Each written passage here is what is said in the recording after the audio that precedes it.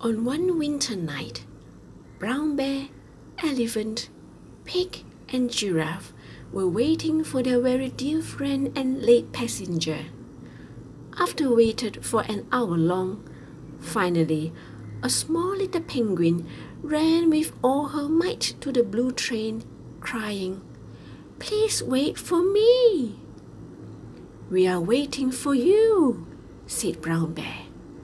"You are late," said Giraffe.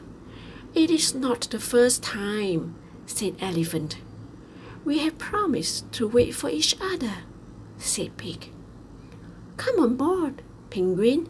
The blue train can't wait any longer," said Brown Bear. "Here I come." Penguin has found a new home. The blue train whistled. Their new journey has begun.